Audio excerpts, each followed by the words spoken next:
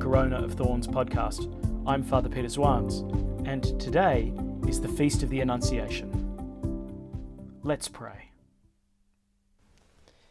In the name of the Father, and of the Son, and of the Holy Spirit. Amen. The grace of our Lord Jesus Christ, the love of God, and the communion of the Holy Spirit be with you all. And with your spirit. To prepare ourselves, let us call to mind our sins. I confess to Almighty God and to you, my brothers and sisters, that I have greatly sinned in my thoughts and in my words, in what I have done and in what I have failed to do, through my fault, through my most grievous fault.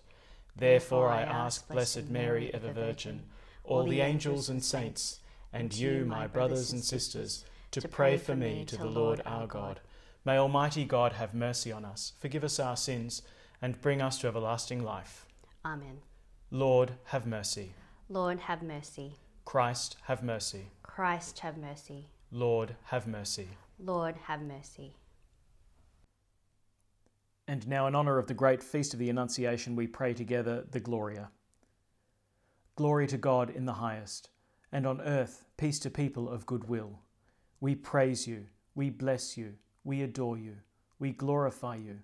We give you thanks for your great glory, Lord God, Heavenly King, O God, Almighty Father. Lord Jesus Christ, only begotten Son of God.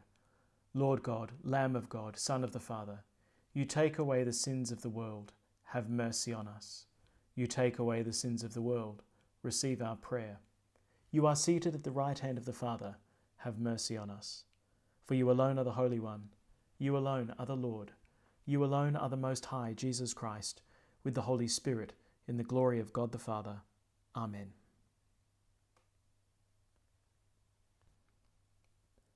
Let us pray. O God, who willed that your word should take on the reality of human flesh in the womb of the Virgin Mary, grant, we pray, that we who confess our Redeemer to be God and man may merit to become partakers even in his divine nature, who lives and reigns with you in the unity of the Holy Spirit, one God, forever and ever. Amen. A reading from the prophet Isaiah. The Lord spoke to Ahaz and said, Ask the Lord your God for a sign for yourself, coming either from the depths of Sheol or from the heights above. No, Ahaz answered, I will not put the Lord to the test. Then Isaiah said, Listen now, house of David. Are you not satisfied with trying the patience of men, without trying the patience of my God too? The Lord himself, therefore, will give you a sign. It is this: the maiden is with child, and soon will give birth to a son, whom she will call Emmanuel, a name which means God is with us. The word of the Lord. Thanks be to God. Here I am, Lord, I come to do your will. Here I am, Lord, I come to do your will. You do not ask for sacrifice and offerings, but an open ear. You do not ask for holocaust and victim. Instead, here I am. Here am I, Lord, I come to do your will. In the scroll of the book it stands written that I should do your will. My God, I delight in your law, in the depths of my heart. Here am I, Lord, I come to do your will. Your justice I have proclaimed in the great assembly. My lips I have not sealed.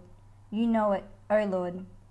Here am I, Lord, I come to do your will. I have not hidden your justice in my heart, but declared your faithful help. I have not hidden your love and your truth from the great assembly. Here am I, Lord, I come to do your will. A reading from the letter to the Hebrews. Bull's blood and goat's blood are useless for taking away sins, and this is what Christ said on coming into the world. You who wanted no sacrifice or oblation prepared a body for me. You took no pleasure in holocausts or sacrifices for sin. Then I said, just as I was commanded in the scroll of the book, God, here I am coming to obey your will. Notice that he says first, you did not want what the law lays down as the things to be offered. That is, the sacrifices, the oblations, the holocausts, and the sacrifices for sin. And you took no pleasure in them. And then he says, here I am coming to obey your will. He is abolishing the first sort to replace it with the second. And this will was for us to be made holy by the offering of his body made once and for all by Jesus Christ. The word of the Lord. Thanks be to God. Praise to you, Lord Jesus Christ, King of endless glory. The Word of God became flesh and dwelt among us, and we saw his glory. Praise to you, Lord Jesus Christ, King of endless glory. The Lord be with you. And with your spirit. A reading from the Holy Gospel according to Luke. Glory to you, O Lord. The angel Gabriel was sent by God to a town in Galilee called Nazareth, to a virgin betrothed to a man named Joseph of the house of David, and the virgin's name was Mary. He went in and said to her, "Rejoice, so highly favoured, the Lord is with you." She was deeply disturbed by these words and asked herself what this greeting could mean. But the angel said to her, "Mary, do not be afraid. You have won God's favour. Listen, you are to conceive and bear a son, and you must name him Jesus. He will be great and will be called Son of the Most High. The Lord God will give him the throne of his ancestor David. He will rule over the house of Jacob forever, and his reign will have no end." Mary said to the angel, "But how can this come about, since I'm a virgin?"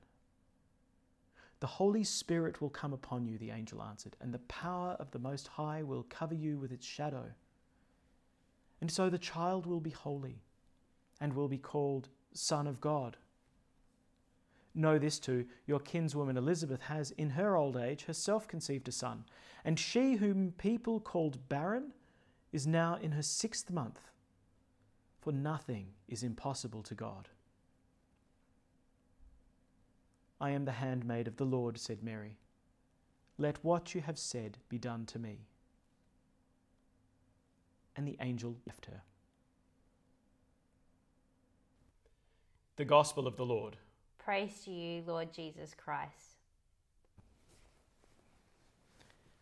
Spare a thought for all those brides and grooms out there who've been planning their weddings for the coming weeks and months, and who've had their plans pretty significantly interrupted by the coronavirus outbreak. But I suppose they're in good company, because Mary and Joseph, they have their wedding interrupted quite significantly by the arrival of the archangel who delivers God's plan for both of them. "Mary, you'll conceive and bear a son, and you shall call him Jesus." The archangel starts out by telling Mary not to be afraid. And my assumption was always that the reason why Mary might be afraid is because there's a great big archangel standing right in front of her. But maybe the reason why Mary might be invited not to be afraid is because of the message which the archangel delivers. You'll conceive and bear a son. This is an extraordinary message. And of course, a child is an extraordinary blessing. But what are you going to tell Joseph?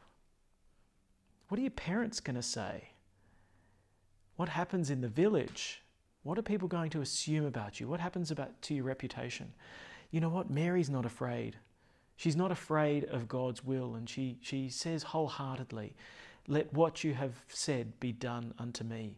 She says in Hebrew, "Amen, amen." You know, not just, "All right, fine," but a wholehearted embracing of the message of the angel. She's not afraid.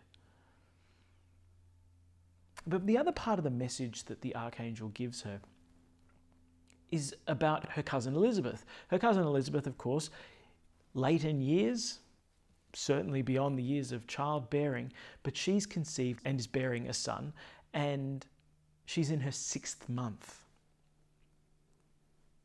Now, what I like particularly about this story, and perhaps why this is especially apt for us in these circumstances now, is that a few verses earlier, after Zechariah has gone into the temple and has had this great message received that he and his wife would receive a son. And then he's struck dumb. Immediately after it says this: when his time of service came to an end, that's Zechariah, he went home.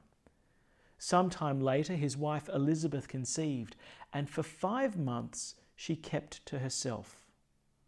The Lord has done this for me, she said, now that it has pleased him to take away the humiliation I suffered among men. She goes into lockdown.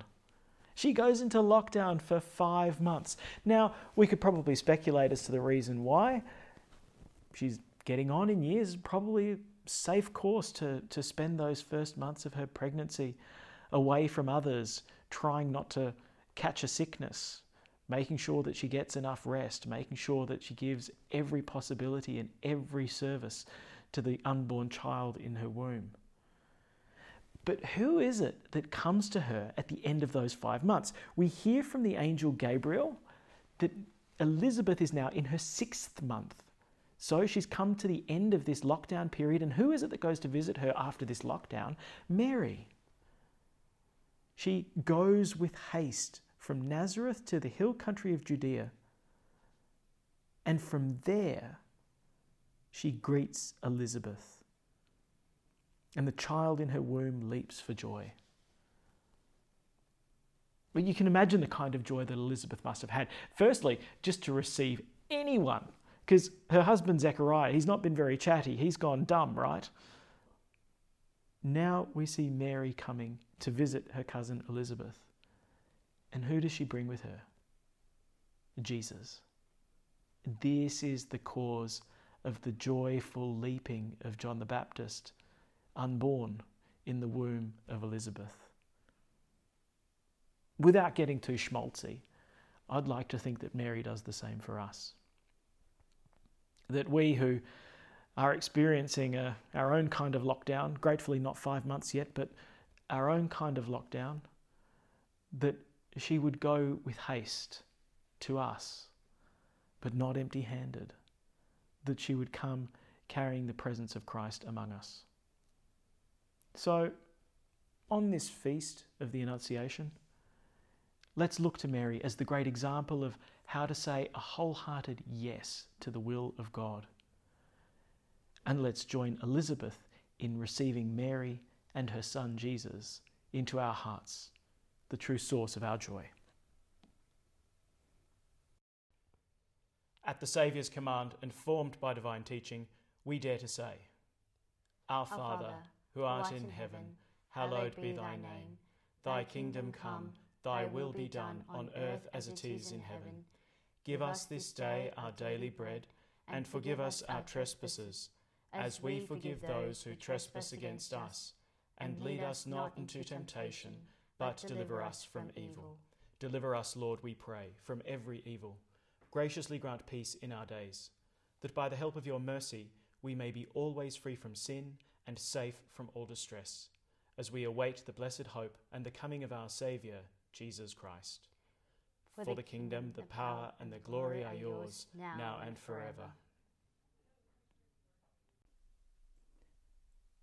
Let us welcome Christ in our hearts with an act of spiritual communion.